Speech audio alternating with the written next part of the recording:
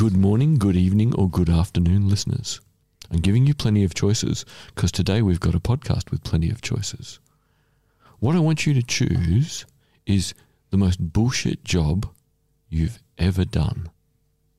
And just pause the podcast for 10 seconds and remember that bullshit job and how bullshit it made you feel and how you ran screaming to do something else or couldn't because you needed the money. Today on Blind Insights, David Graeber's bullshit jobs.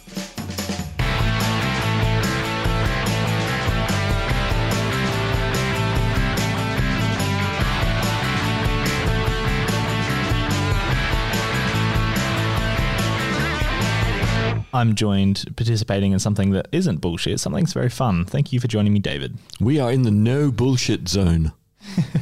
We're also here with a special guest, Jess Freund. Hi, everyone. Who's also in the no bullshit zone. For the moment, at least. Hey, bullshit's for Graeber. Now, listeners, we're going to get into the bad bit of the book straight away because it was really bad for all three of us. Chapters 3 to 5 are bullshit. If you can understand what a bullshit job is in the introduction, chapters 3 to 5 will sap your will to live. And I'm going to almost... In fact, if you understand what a bullshit job is by the end of chapters 1 and 2, which are the chapters that explain what a bullshit job is, or give the context to it as well. Yep, just leap. Yeah. Just imagine you're the Fonz behind the ski boat and you're going to jump the shark. Chapters 3 to 5 are the shark. And now if we have listeners that are going to listen to the podcast and aren't going to listen to the book, I'm just going to give the Wikipedia version of what the 5 bullshit jobs are, and then we can kind of give examples afterward. Is that okay? That sounds like an awesome way to save people a ton of grief. So we have flunkies. I love the names he gives, by the way. So flunkies who serve to make their superiors feel important, e.g. Receptionists, administrative assistants, and door attendants. Sometimes receptionists can actually end up doing the job of the people that they are assisting, which is a whole other that's a whole other which category makes it thing. not a bullshit job in that instance. Yes. Yeah. And as he makes the point in the book, and I think this is very important, historically, where women couldn't have any job other than being the assistant, the number of cases historically where the woman was doing the job of the person she was working for. So historically, you see the number of women who both could get a job, could be incredibly talented, but never transcend that position of being the receptionist or the executive assistant, be doing the job of the manager, but never getting the remuneration or the respect deserved. So that's a whole other issue that we could talk about, gendered work and the impact of gender on work, and that could be really interesting too. Yeah, it was a super interesting area, and I really enjoyed that he went into that side of it. Yeah, that was a really good segue that he had. I agree. You also have goons. Goon. And Australian listeners, stop giggling. We're not talking about bad wine in a plastic bottle, a plastic bag in a cardboard box. This is not goon as you understand it. It's like a gangster. It's a sort of half-assed gangster. Yeah, it's like a gangster light. Yeah. Goons are people with jobs who oppose other goons hired by other companies, e.g. Lobbyists, corporate lawyers, telemarketers, public relations specialists. And the idea here is that they spend a significant amount of energy trying to convince you to do something not in your best interest. And you could encounter goons from multiple organisations in the same day, all of whom would be persuading you to do something that's good for their boss. Yes. It's not really good for them. It's not really good for you. And yet it makes the finance, insurance and real estate industry go round. Yes, it almost defines it, in fact, yeah. Then you have duct tapers who temporarily fix problems that could be fixed permanently, e.g. programmers repairing shoddy code, airline desk staff who calm passengers whose bags do not arrive. I think the programmers one was the best case, but for the ease of explanation, the airline desk staff who calm passengers whose bags do not arrive is just a completely pointless job, but adds this whole customer service. But fixing the system would mean you had to get rid of other kinds of bullshit jobs. And because you won't fix the system and you won't get rid of other bullshit jobs and make other jobs meaningful, you have to have that poor person standing at that desk waiting just in case. And as we can see in Australia, most airlines, because of COVID, are going to get rid of those people available to help you find your lost bag. Now you have to get your phone out, ring the magic number, and talk to someone who's sitting in a call centre who all they do all day is deal with the person who's lost their bags. And it's not face to face. They're not going to feel supported. They're going to be probably even angrier and more upset. And having that job would be even more bullshit than it used to be. Yeah, I must admit, I think that's an interesting example that I perhaps don't necessarily agree with. Because, I mean, perhaps it's my bias having worked at Qantas. But I think that, you know, being able to calm down people in that moment of anxiety, you might have really important things in your bag. You might have your laptop in your bag. You might have all these important, you know, I don't know, whatever important things in your bag. You might be getting married and have your wedding dress in your bag.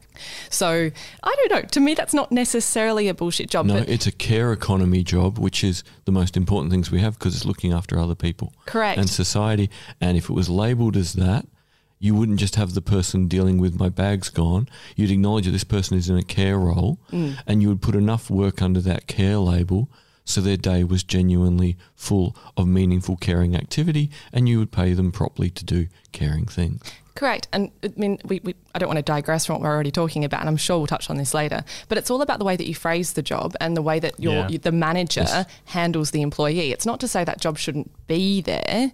It's about what the worker does within that role and how they find meaning within the role. But we will get to that later. But it's also the amount of work that they do. Yes. So that job it's the hours of standing on the desk waiting for the freaked out passenger, as opposed to recognising that a person working for an airline could be in a care role where they have several tasks that are all about caring for people where things have gone wrong. You know, you could be the Qantas problem solver person at this airport for this shift, and it could be really meaningful if phrased in those terms. So there's something we've talked about in complex problem solving, definitely when Tim did it, probably not when Jess did it, the idea of job crafting. That if you let people define what their own job is about, they build more meaning in than the system does. Well, yeah, because they have to. Because otherwise you feel miserable. Yeah. It's when Graeber describes these things, it's from the kind of macro perspective. So when I think about my job, even in, like, say, in retail, it's a little bit easier for me to think about how that actually affects other people. But you can also... You can shape yours through job crafting towards more of a caring economy role because you're helping someone solve a problem with their car. Yeah, but that can be a caring thing if you want to take it that way, and that's how you cope with repetition. Yeah. I think the way that Graeber describes it, though, is that these companies will spend more money. They do the equation, and it works out cheaper to duct tape the problem than it does to fix it completely. Yes. So that's why it ends up being kind of bullshit. Like if baggage was never lost, you wouldn't need that person. Yeah. Yes, exactly. So then we go on to box tickers. And this is my favorite one because I think this is the one that most people identify as like bureaucracy. Having just enrolled at Adelaide Uni, whoa, was there a lot of box ticking. And I'm sure that some poor person has to confirm that I ticked all the right boxes. I can't. The only thing I can imagine that's worse than filling all the forms in is the person has to confirm I did them right. Poor person. Far out. And it's just to make sure that people don't slip through the cracks. Yeah. Box tickers create the appearance that something useful is being done when it is not, e.g. Survey administrators, in-house magazine journalists, and corporate compliance officers. So in-house magazine journalists being like if Adelaide University had a newsletter they send around to Justice staff. What we did get, I think that was the equivalent, was an internal like variant of social media called Yammer. Oh, yeah, that's quite popular. And we all got the Yammer thing and we all got asked to sign up. I thought, oh, okay, I've been asked to sign up. I'll sign up and see if anyone ever uses it. And David Cannon and I sent each other messages for a week just to work out how it worked. And then went, well, and? I think Yammer is meant to be like Facebook for the workplace. Yeah. It was absolutely hopeless. I guess that's more like you're generating your own content, right? Like that's meant to be more like Facebook. Whereas I think from the impression of what I got about that was it was more about internal communications, which I've seen a lot of in my corporate workplaces, which is like you literally have teams of people that are like in charge of communicating to other people within the business about business stuff. But Yammer became the channel they tried to use at the uni to do it. Yeah. So they had content producers going, hi, here are the 10 major Yammer posts for this date. It was like, poor peeps. Yeah. I mean, like there's a near the end of the book, Graeber describes the similar kind of thing in finance Yes. workplaces where no one wants to sign up to because they hate their job enough. Why do they want to, Yep. scroll their phone on the kind of social media version? Yep. Yeah. I mean, box tickers can also just be, like you said, someone that is making sure that you've enrolled properly in Yep. Something that could be totally automated, and if there's a problem, send it to a person who once again has a lot of skill. But don't waste people's time just confirming things. Yeah. And then finally, you have taskmasters who manage or create extra work for those who do not need it, e.g. middle management and leadership professionals. Yeah, and that's where that word leadership, if they're a leader, they're genuinely doing something useful. If they're a manager simply trying to manage you when you know what you're doing, that's really where the problem lies. Yeah, that was probably the one that I think a lot of the people can relate to in their own work. More than see out in society. I would imagine that most people in their workplaces could identify as someone that maybe doesn't even need to be there in the manager. And the other spin, I think, for the management one is how often in your life have you had to manage upwards?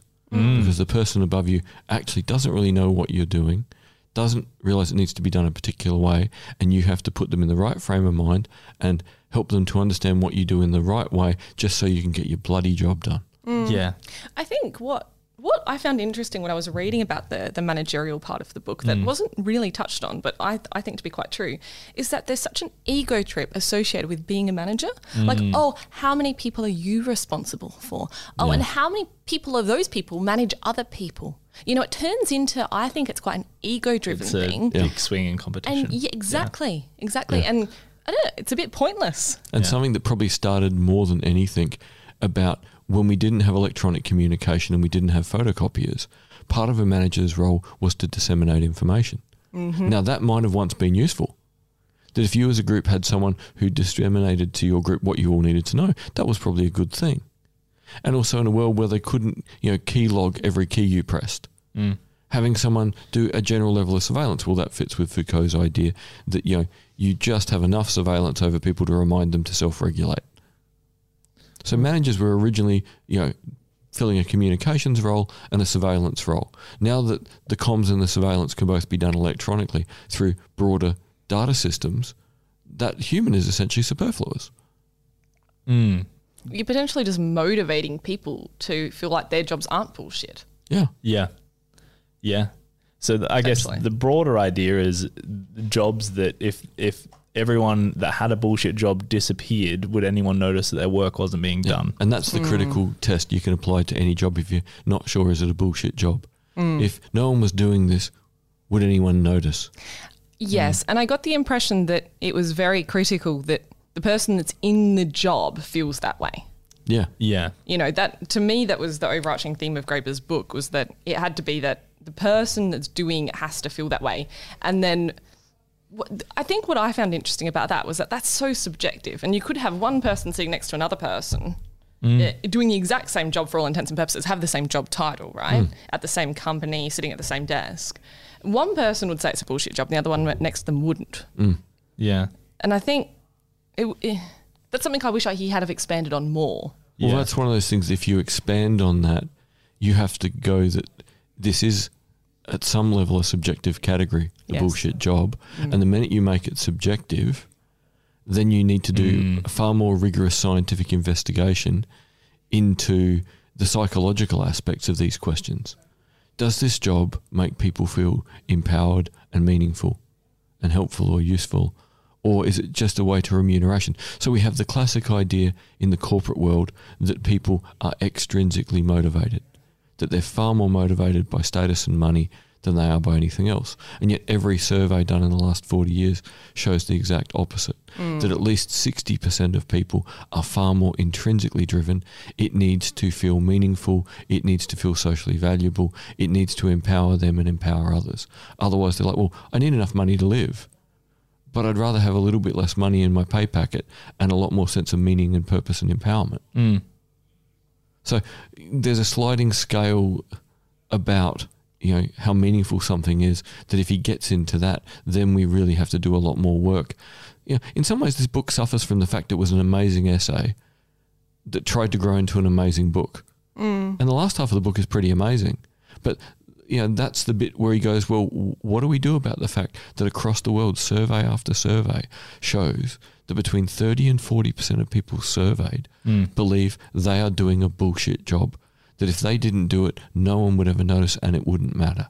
Worse than that, I think he excluded like 2 different countries maybe, but across the world that this generation now feels that they're going to be worse off or not as prosperous than their parents or the previous generation was. Well, that's a whole other thing you add to it, that you go, okay, this taps into something we talked about with Stephen Hale a few weeks ago, this idea of value. How do you value things? Does price determine value, or does value determine price? And as we keep moving the value boundary to include more extractive behaviour, more jobs can only be seen as we're skimming money off someone or twisting someone's arm. So we missed a thing in the discussion with Stephen because we hadn't read this book yet, and that is there's kind of productive work which makes something. There's care work that looks after people, and there's extractive work that just works out a way to skim money, in, out and off of things. And that productive work is the declining category because so many things can be automated. Caring work, the care economy, is huge. The service economy is the label that the people in finance and accounts would like to call doing things that, make a difference to other people's lives. Whereas I'd much rather see the word care, so we start revaluing this stuff. That if you are the person at Qantas looking after people who something's gone wrong in their day on a plane or at the airport, and you've got lots of specialist training to do it and access to all the tools to really help, what an amazing job if you were equipped and respected for doing it. And in more and more places, do we need another manager counting, or do we need another person trained and equipped to care?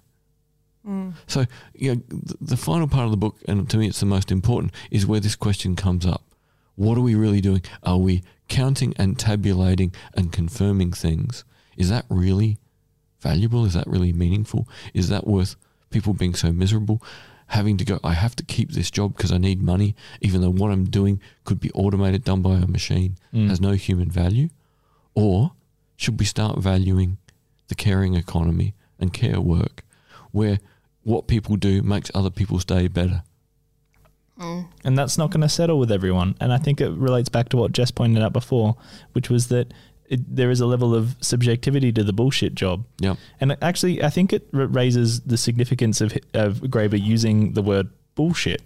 I was kind of disappointed he didn't include it in his book, but there was a great little essay that you can buy. It's a really short book by a philosopher, Henry Frankfurt, called On Bullshit. And it's the distinction between bullshit is different from a lie. Yes. Because you don't know if you're telling the truth or you're telling a lie. You actually just don't care whether what you're saying is true or not. And in this case, you don't know, like some of the people that might not be bothered if they have a bullshit job is that they don't care whether their job is bullshit or not, that they're doing it anyway. And it kind of relates back to one of our first podcasts, which is the extrinsic and intrinsic motivation. Yeah. So if you're kind of extrinsically motivated, you might not care that you have a bullshit job. And if we look at finance, insurance and real estate, they tend to be the places where people who are extrinsically motivated actually like going to work and do really well. And the thing is, we need some of these jobs to be done by people who like what they do and do them well. So some places, extrinsic motivation means it doesn't matter what I, as a highly intrinsically motivated person, think of it. What we really need is an economy in which we go, you're highly extrinsically motivated, I'm highly intrinsically motivated. What are the best fitting jobs? And guess what? If we're overperformers in our area, that means we get a good paycheck. That's what's missing at the moment, is that people who are willing to do things that are largely about extrinsic motivation, where they're repetitious or almost without clear social value, that puts a lot of people off. But they're not. It's almost as if they're not even getting to the point where they consider whether it is bullshit or not, because the question doesn't matter. No, it doesn't matter. Right, because they're so extrinsically motivated. Their idea is that work's work, money's money. Yes. Well, the money matters, and so whatever it takes. And that's fine. You know what? I would argue that that's fine, because that's probably not really a bullshit job, because No. they would think, well, my work has got meaning because it brings me money. And money And buys the things I want and the status I want and everything else. So if that person can be happy, that really isn't for the extrinsically motivated person a bullshit job in any way, shape or form. Well, Correct. it is. This is why I brought up the on bullshit essay, because I'd still bullshit like from an outsider's perspective, but you could almost describe them as bullshit artists, right? Yeah, but, oh, sorry, you go, David. I think then it's a question more of not the person in their job, but a broader question of the social utility of the whole area of endeavour. So don't question why do you do a bullshit job to the person, or why do you like doing a bullshit job. Go, why in our economy and society do we have all these people doing this job that makes so many of them so unhappy? Yeah. That's Yeah. the deeper question, I think, isn't it? 100%. Yeah. Yeah. Sorry, Jess, I cut you off then. Oh, no, that's okay. Because that's what, was sort of along the lines of what I was going to say anyway, which is that I think you almost need to do some sort of like an inventory when you take on a new employee. Like, I'm trying to put this book into like a pragmatic perspective, right? Like, it's all Yes. well and good to talk about this from a philosophical perspective, but I can't help but go, okay, how do we translate this into real life, right? And I think you almost need to do an inventory and work out, are you intrinsically or extrinsically motivated? If you're extrinsically motivated and you're in an ostensible like bullshit job, it's kind of okay, because you're like, well, you know what, you're probably going to sit there and rock up to work because you want to get the money. That's fine. Yeah. But as a manager, a real manager, not a bullshit manager, a caring manager, Yes. which is probably getting to the point that I'm going to make. Well, how do I motivate you? Given that my company has decided that we want this role, it's not my decision that I want this role in this organisation necessarily. Someone above me has said, you know, this job should exist. So how do I work with that person to make them feel like the work is meaningful? And so if it's intrinsic, how do I turn that job from otherwise what might feel bullshit into something that feels either caring or productive? Yeah. And so you almost need to workshop that and develop that process with somebody so that they have that feeling within themselves. Or recruit for the extrinsic person for the extrinsic role. Correct. You know, Yes. Don't let an intrinsic person pass the interview. Yeah. You know, the kid that wants to go and be in an NGO and help the world now is not going to deal with being in one of the big 4 accounting firms doing audits. But how often do you see that happen? Well, very, So because frequently. they do brilliantly in the interviews. Everyone goes, oh, wow, we want that person because they're so motivated. Yeah. Look at their experience. Yeah, they're going to be miserable. Yeah. Yes. So, really, the societal questions that come up later in the book about what kind of economy do we want and does it serve our society? That's such a big question that if we answer those questions right and we target people from the perspective of extrinsic and intrinsic towards the right jobs, and we remunerate on the basis of they did the job well that suits them. So what we need is a world where the corporate lawyer and the primary school teacher, who both do their job really well, can both make a lot of money. Because it's got to be about how well did you do the job you're well suited to. At the moment, what we do massively is we overvalue, quote unquote bullshit jobs where we can't see the clear meaning from an intrinsic point of view. We seem to be punishing people in productive roles because more and more we go, we need that thing to be cheaper, so we need a robot to make it. So we're making people on the productive side of the economy who actually make things, their life harder and harder.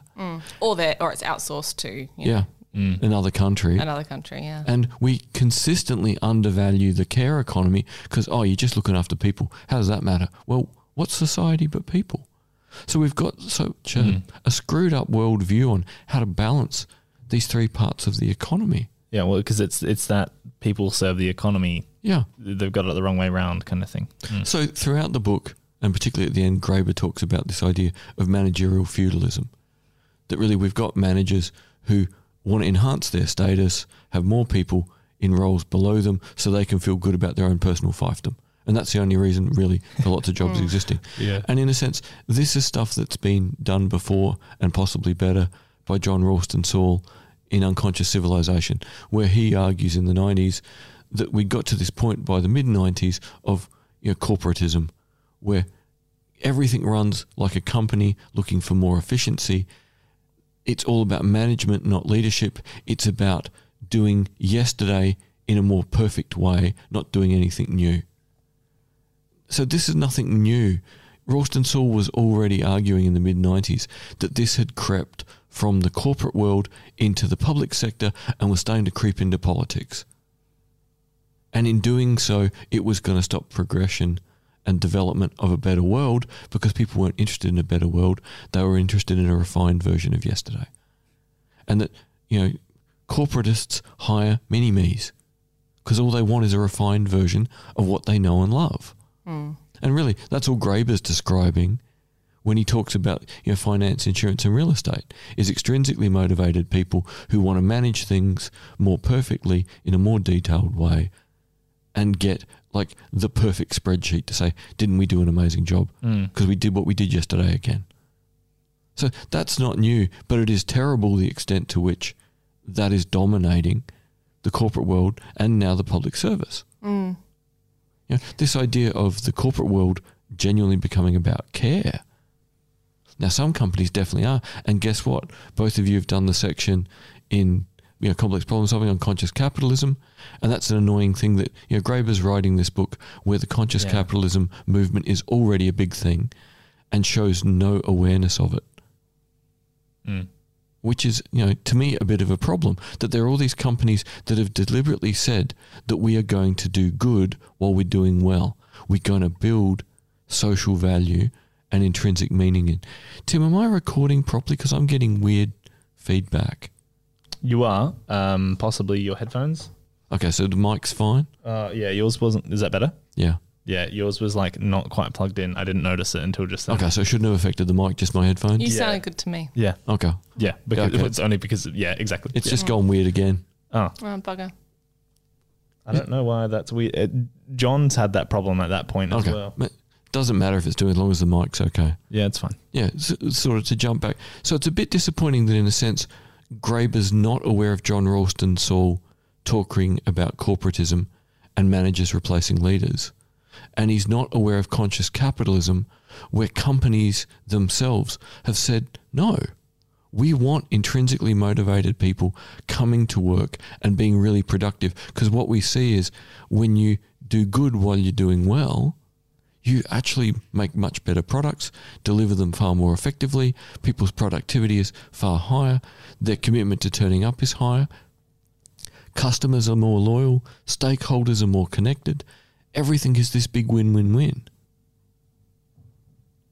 Now, so I guess he wrote an essay and it grew, and that's great, but it was almost like in his research to grow it, he missed the things that would have helped him both confirm his argument and show how capitalism, when driven by intrinsically motivated people, is trying to minimize the number of bullshit jobs.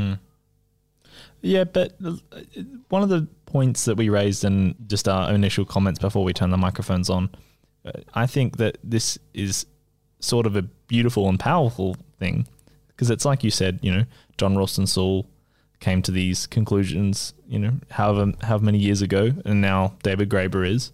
And David Graeber's arguments aren't powered from a conscious capitalism movement, and yet make similar points, or at least feeds into that movement. And that, again, coming from a completely different department perspective, academic department, you get almost to the same spot. So that I hear what you're saying, because it could have becoming uncontroversial. Yeah, because different people are reaching the same conclusions. Yes. Well, and it wouldn't surprise me if, so what, you've got an anthropologist saying it, you've got effectively an economist saying it, right? Or political scientist and Ralston Saul, and you've got business Definitely people economists. worth $100 million in people like John Mackey saying it. Yeah. So the great thing is you've got people reaching the same conclusions from different disciplines. And I would bet my bottom dollar that a psychologist would say it, for instance. 100%. Well, that's a great thing, the psychological bit that, again, Graeber touches on and then disappears from, where he talks about the fact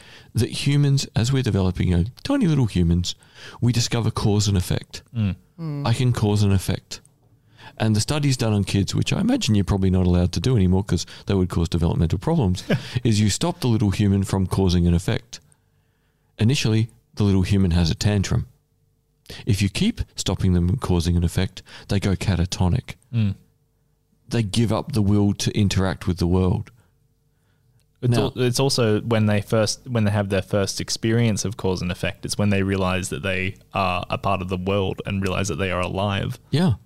So it's almost so intrinsically tied to our existential experience. So you could almost say a philosopher would almost agree with this. So sorry to interrupt, David. That's right. Sorry, I'll just sort of finish this a little bit, Justin, and definitely add to it. But so what we're really seeing here is that cause and effect is so important to humans. And yet what we're seeing in Graeber's description of the education system is primary school and high school are really taking away effect, making docile people who turn up on time and follow orders. Most workplaces that could be described as bullshit jobs ask you to turn up, be docile, and do something highly repetitive or potentially inane. And yet we have all the rhetoric around school and uni about empowerment and agency. So there's a terrible dichotomy here between the rhetoric of empowerment and agency and the reality of wanting basically a docile muppet. No wonder people are confused and potentially depressed and miserable.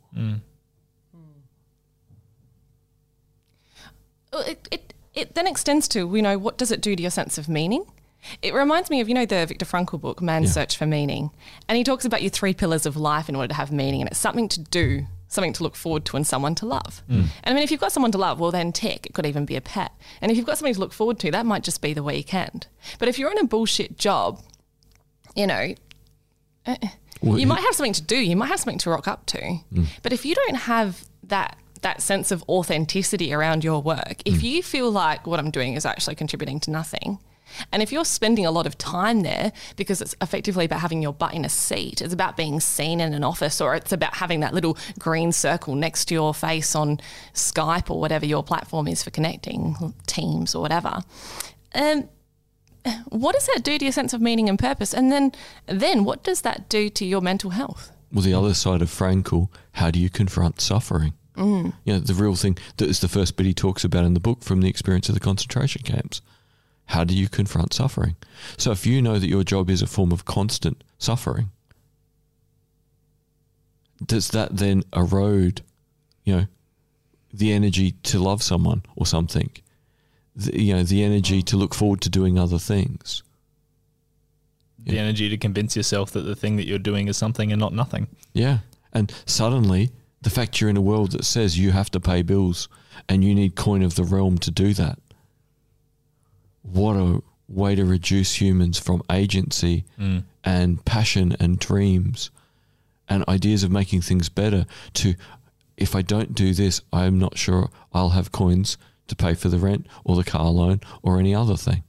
So suddenly the greatest motivator is fear of things being worse.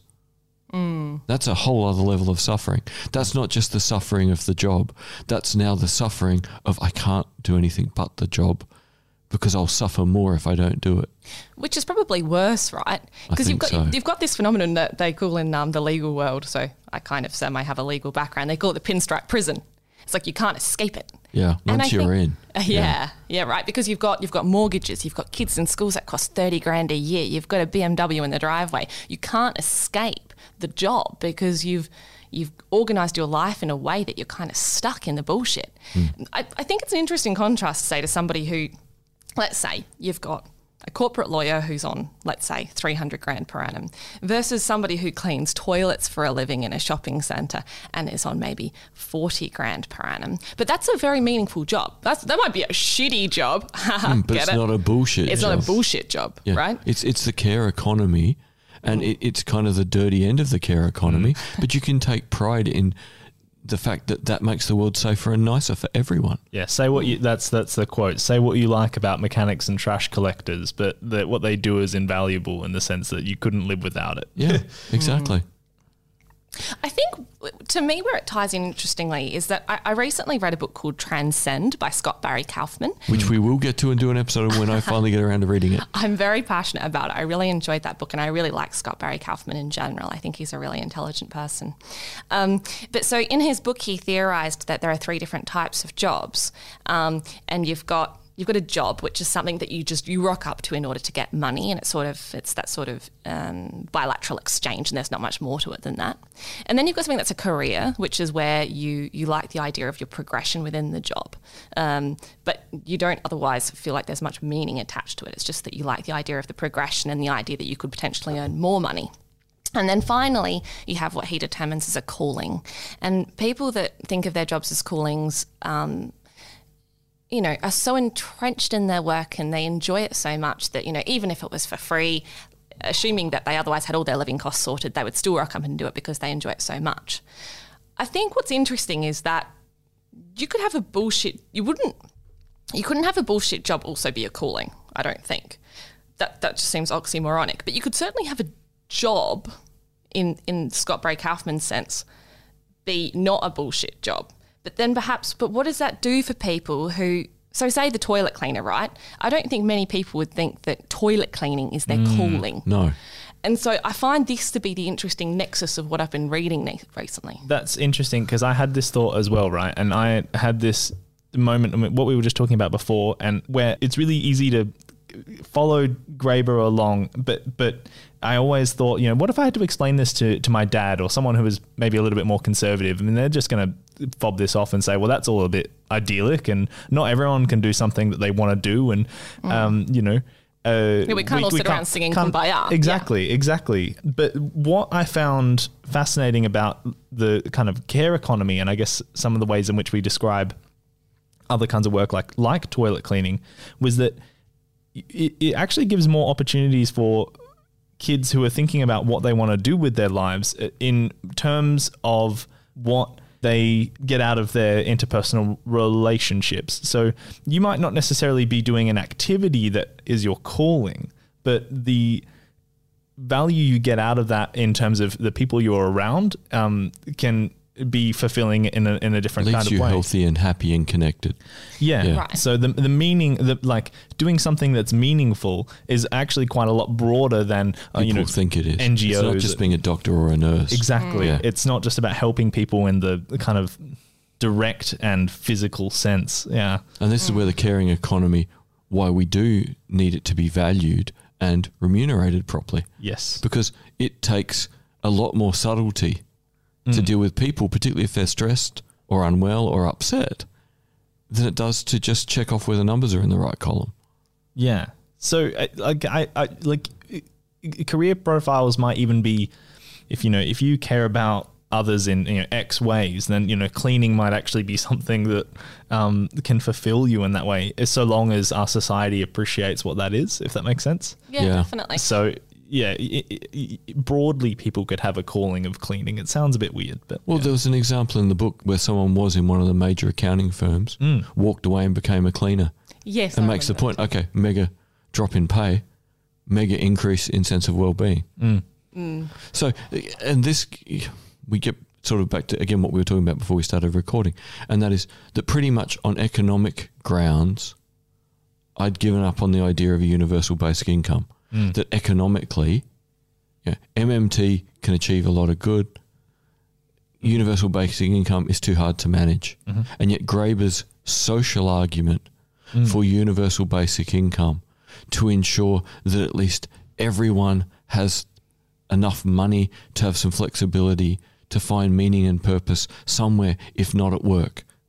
That if we can't create meaningful jobs for everyone based on their extrinsic, intrinsic sort of motivation, identity, at least we can make sure that they've got enough money to do other things. So really the idea of getting down to a 20-hour work week for most people and a UBI that guarantees that with your UBI and your 20 hours, you could have an okay life and do more things that are meaningful to you.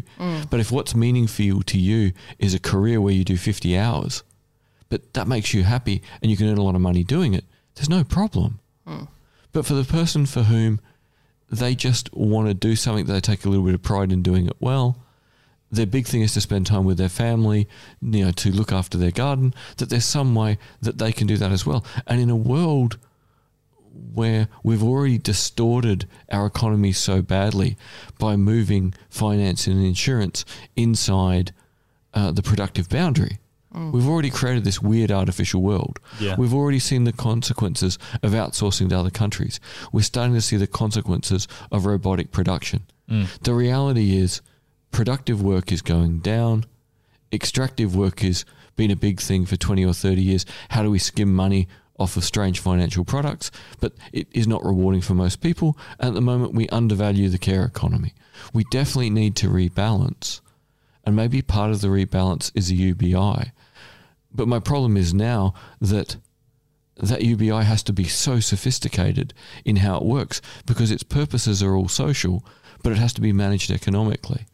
Well, David Graeber because as an anarchist, almost describes that it's simple. But it's simple in everyone gets their tiny bag of money. In that sense, he's absolutely correct. Oh, I must have ignored it, or I had interpreted that the UBI was like a livable wage, because the argument he was making about wages for housewives was the campaign. It was a feminist campaign. Yeah, for homework, getting paid properly. Yeah, but the point is, at the end of the day, if we decide that this is the right amount of money and everyone should have it, that is easy to do in terms of crediting the dollars into people's accounts.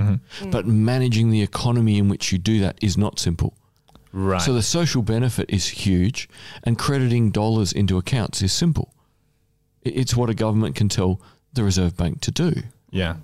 But now manage the economy that happens as a consequence of that massive money flowing. Yeah, it's like almost, well, one, it's behavioral economics, but it's also, it's like when you try and control a society. Well, it's social engineering. More importantly, the risk of inflation, which is the greatest problem with putting more dollars in the economy, goes through the roof. So, we start on bullshit jobs and we end up back in, the rules of MMT in a sense. You can create dollars to pay for real resources to do public good as long as you manage inflation risks. And it's when we get to that final step that a UBI for social reasons becomes, oh crap, how do we do that successfully? But to my mind, the inflation from a UBI in this sense, the inflationary effects would be behavioral. Wouldn't it be because of all these people who now have this amount of money? What are they doing with it? It may inflate certain resources X, Y, Z because everyone has decided they want this thing, or they want to do a certain thing with their money. Yeah. What the inflation would be that there's competition over the available resources. So, and that's the potential problem, that you give the money away, but then need to somehow stop people from spending it. Actually, it'd almost be trying to stop people from spending because it. if so many people have said, well, if I only need to do a 15-20 hour week, well, I could do that in a country town, so I want to move. So suddenly, median house price in country towns go up $200,000. Well, and everyone needs that extra, money, and it also is competing for these houses that are now more expensive. You've created a whole new out of control property bubble, and need for more money to buy property. Yeah, which is you almost then lend yourself to communism because if everyone you would just have to start making people get all the same things, so that way it's not. Yeah, and in a sense, we've then diminished the whole thing of agency and of dealing whether people are intrinsic or extrinsic. So as much as I can still see the social benefit of the UBI, the economics of managing a UBI still escape me. And this is the thing, I've had no problem getting my head around MMT and the way to apply it to solve mid-sized problems. But to take the massive leap to a UBI to genuinely solve major social problems, almost everything, really, a complete rethink of everything about an economy. Yeah, it's not just saying we're going to explain to you how money works like MMT does. Yeah, it's not like saying, as so many MMT economists do, that we're going to come up with a federal job guarantee. They are manageable things, but to fundamentally alter the amount of money in the economy and not know what people are going to do with it on the day where you give them that money. Like when you give someone money for the federal job guarantee, theoretically, they're turning up and doing something of social value. But if enough people are unemployed, let's be blunt, we can't generate enough jobs with social value. So some of the things created under a federal job guarantee are going to end up having to be bullshit jobs, if it's about actually giving people work and income. But at least we know where they are 9 to 5, Monday to Friday. With UBI, we suddenly have people out in the world spending money and have to magically deal with the consequences in real time of destabilizing our economy, potentially causing inflation, potentially causing property bubbles, potentially causing all sorts of things that happen in real time as people go about spending their dollars. Well, the reason that you have to do this is because there are things that are massively socially valuable that are not financially remunerated. Precisely. Right? And we've talked about that with Phil before, Yep. which is that a large part of GDP expenditure in the last century has been literally just formalizing parts of the economy, like taking childcare, which was always socially valuable, and then taking it Giving out giving it $1 value. out from houses and putting it into the private economy. GDP went up. Why? Because we counted childcare. Exactly. So this is the UBI in some sense is just trying to economically or financially remunerate all the things that we find socially valuable.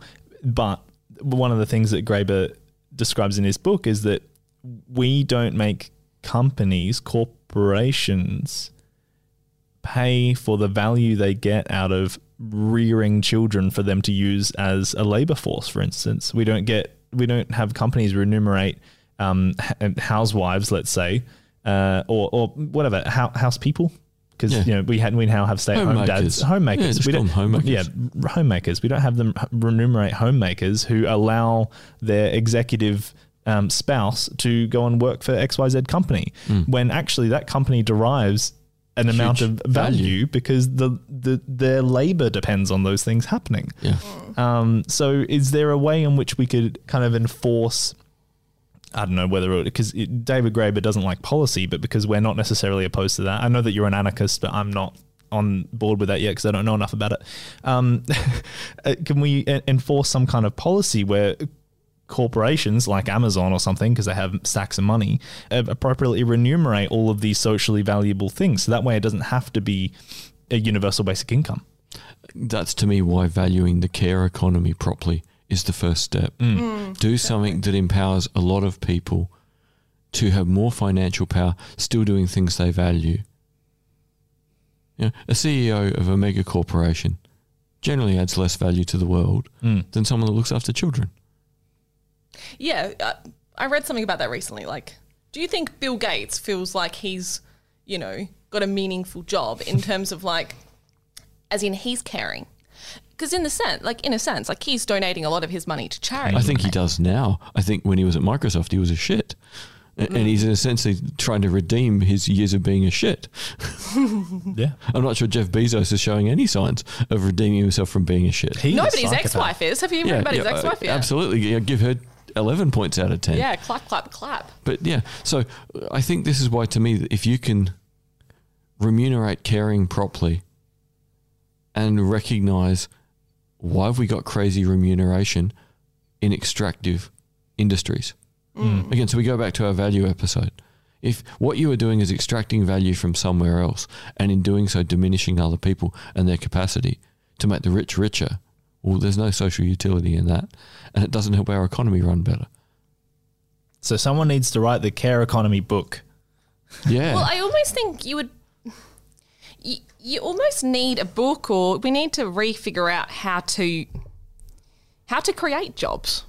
Right, because society needs jobs. We can't live in a world where nobody works. Well, things need to be done. Yeah, things do need to be done. And I think that there needs to be a sense of pragmatism around all of this, right? It's like, how do we transfer this into the real world? And it's like, perhaps it's not about, what are bullshit jobs, but it's more, what isn't a bullshit job? Well, more importantly, I think the first step is to say that someone working in hospitality or retail doing 20 hours a week is, in a sense, in a way, in the caring economy, and if they earned enough money in that 20 hours or that 20 hours plus some sort of subsidy, that they could have a life they enjoy and still work their 20 hours, that's a much better world than we got now. Oh, definitely. And so there's things we can do that are about tinkering and improving.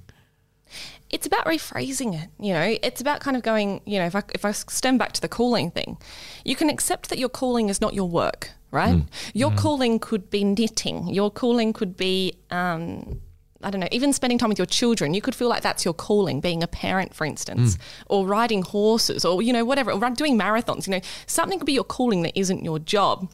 And I think so long as you have your job helps fund that, that's okay, but it's important that it's not a bullshit job. That your You job is shouldn't not be detrimental to your psychological and physical correct, well-being. Doesn't because then diminish. you That's might part of a stop doing social your calling. contract. Yeah. Yes. Yeah, we need a social contract that says, at the very least, we'll make sure that jobs in our society don't do you psychological and physical harm. Now, of course, there's going to be exceptions, like joining the military and going to war. Something really bad could happen. Being, working in a fire department or being a paramedic or a police officer. Bad things can happen, but in the main, the majority of jobs, there should be minimal risk of physical and psychological harm from the nature of how the job has been defined and managed. Even if we just improved that standard so that the care economy started treating carers like they matter.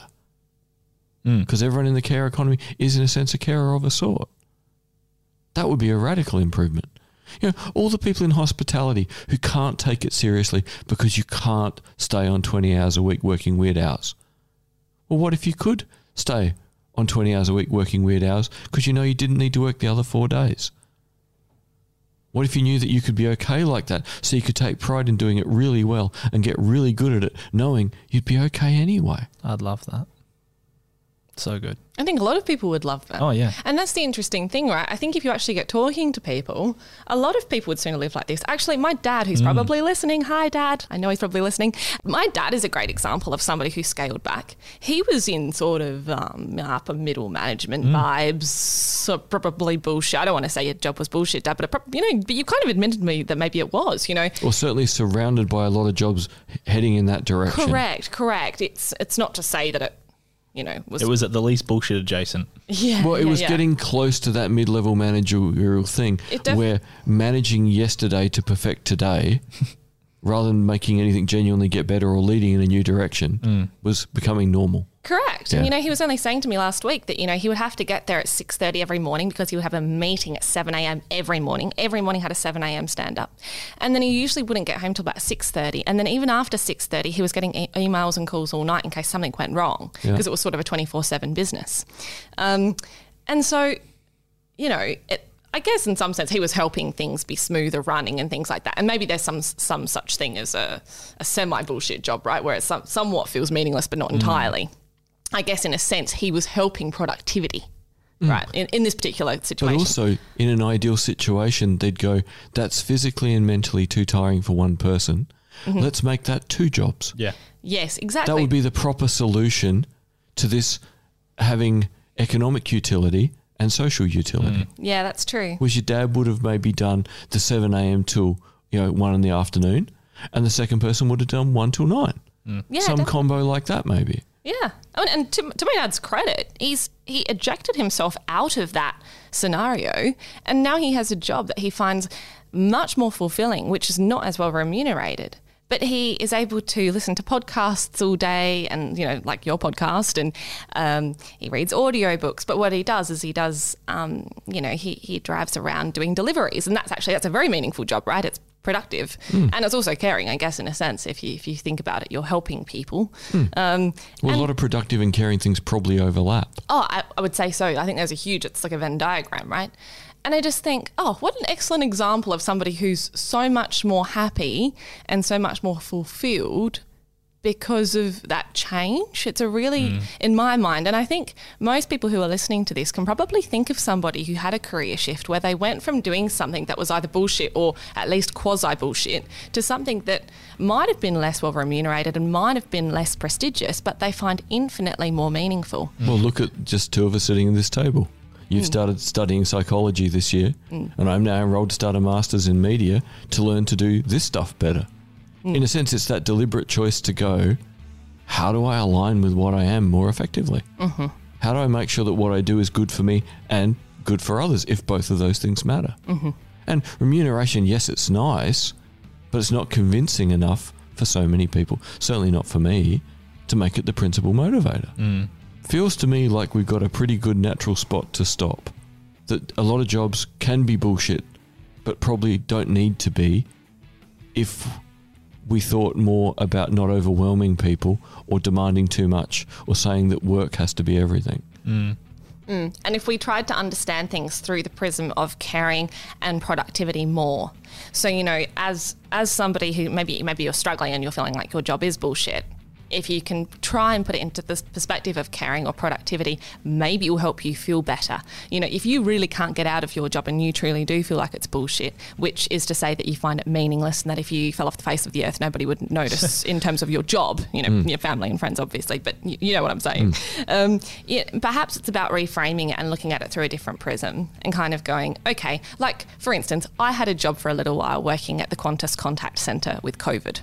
I could have really thought, oh, you know what, these customers are angry anyway and this is just pointless. But I ended up viewing it from a caring perspective. Like in hindsight, I ended up thinking, oh, like this is probably one of my most rewarding jobs at Qantas because I feel like I'm really helping these people. I'm really caring for these people. So a lot of, whereas, you know, it would have been easy to have felt dissatisfied doing that task. And so perhaps it's all about, that's why I think the idea of a book where it's about, well, what's an anti-bullshit job would be quite a clever idea, you know? Yeah. Well, like I've, all the way through the book, I kept thinking that this would be such a good thing for at least like career, what are they, career advisors and things at schools. Like to be familiar with, if you were to be able to 17, sit down and help people work out, what are you looking for? What's your motivation? How much of your meaning has to come from work? Yeah, which is much better advice than going through those bloody surveys where you work out what job suits your personality by filling out 100 questions or whatever it is. You'd be way better off just saying, well, what actually are my values and where can I do something that is valuable according to my values? Yes. Anyway, we'll leave it there. I think we've bullshitted on for long enough. I have to thank you, Jess Freund, for joining us. It's been invaluable. Oh, you're welcome. It's always a good time joining you guys. So thank you for having me. And thank you, David. Thank you, Jess. Thank you, Tim. Thank you, listeners. And listeners, as of Monday, I have my own website. So please go and have a look at davidolney.com.au and fill in the contact form and send me an email. Hello, listeners. If you're enjoying our podcast, please subscribe and like our Facebook page. Search for Blind Insights with David Olney. Also, don't forget that we have merchandise. Thank you to the Ozcast Network. Peace out.